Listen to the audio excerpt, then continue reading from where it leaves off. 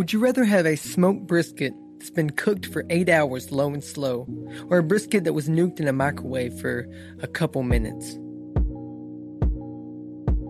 Welcome to Motivational Mondays with your host, Redone. Hope this motivates you to live better than best and be uplifted, inspired, and transformed. But before we really dive in, I'd love for you to take a second and subscribe to this podcast channel and leave a review on iTunes and write a comment so more people can be motivated like you are. And also, if you haven't followed me already on Instagram and Twitter, follow me at R3DONE_93. That's at Redone_93. With all that said, now let's dive in. Microwave brisket. Just picturing that in my mind makes me cringe. But that's how we view our life when we're waiting sometimes, huh? No one loves to wait, but waiting when done right produces perseverance and patience, not to mention faith and trust in God. It's in the waiting our faith is tested. It is in the waiting we are slow cooked into the person that God has created us to be. How many of you out there listening love brisket and barbecue in general? If you're a Texan like myself, then it's probably a definite yes.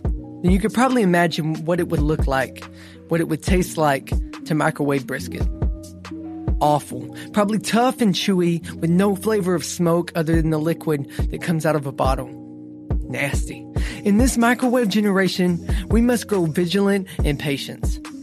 And most of y'all know that I'm getting married in 2 weeks, and since I proposed, it's felt like this day would never come, but all of a sudden it is quickly approaching. Scratch that. It has been about 4 years of singleness until I met my now fiance, Rachel. So you can bet those 4 years in the waiting felt like an eternity. But when I first met Rachel, and only been together a few short months when we both had decided, this is it. When you know, you know. See, God's timing is perfect timing. Yet when we try to force His hand, it only leads to more wandering in the desert. Are you willing to trust God in your waiting? What is your posture in the waiting?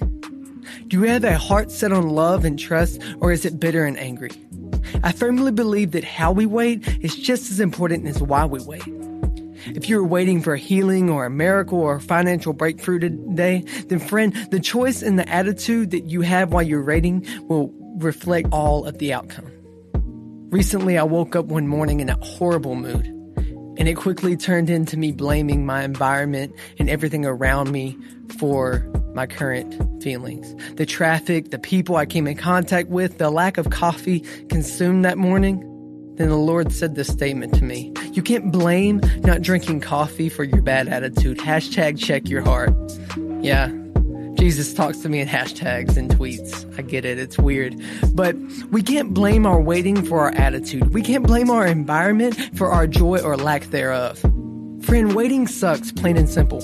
But everything I've waited for has been worth it. And the times it wasn't worth it, the character that I grew in that waiting was still worth the waiting.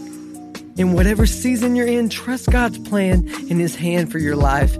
He is guiding you. There is something to enjoy while you're in your current season. See, Isaiah 30, verse 21 says, whether you turn to the right or to the left, your ear will hear a voice behind you saying, this is the way, walk in it. And then in Isaiah 58, verse 11, it says, the Lord will guide you always. He will satisfy your needs in a sun-scorched land and will strengthen your frame. You will be like a well-watered garden, like a spring whose waters never fail. He's guiding your life. Don't grow bitter and cynical in your waiting. Trust the process that it is producing the patience, perseverance, persistence to become better than best. I want to encourage you that this day, as we step into this week, friend, whatever you are waiting for, it is worth it. Don't grow weary. Don't grow bitter. Don't grow cynical. See, I love you, friend. I'm praying for you, friend. Now let's go live our best life as we conquer this week and stand firm and praise God in the waiting.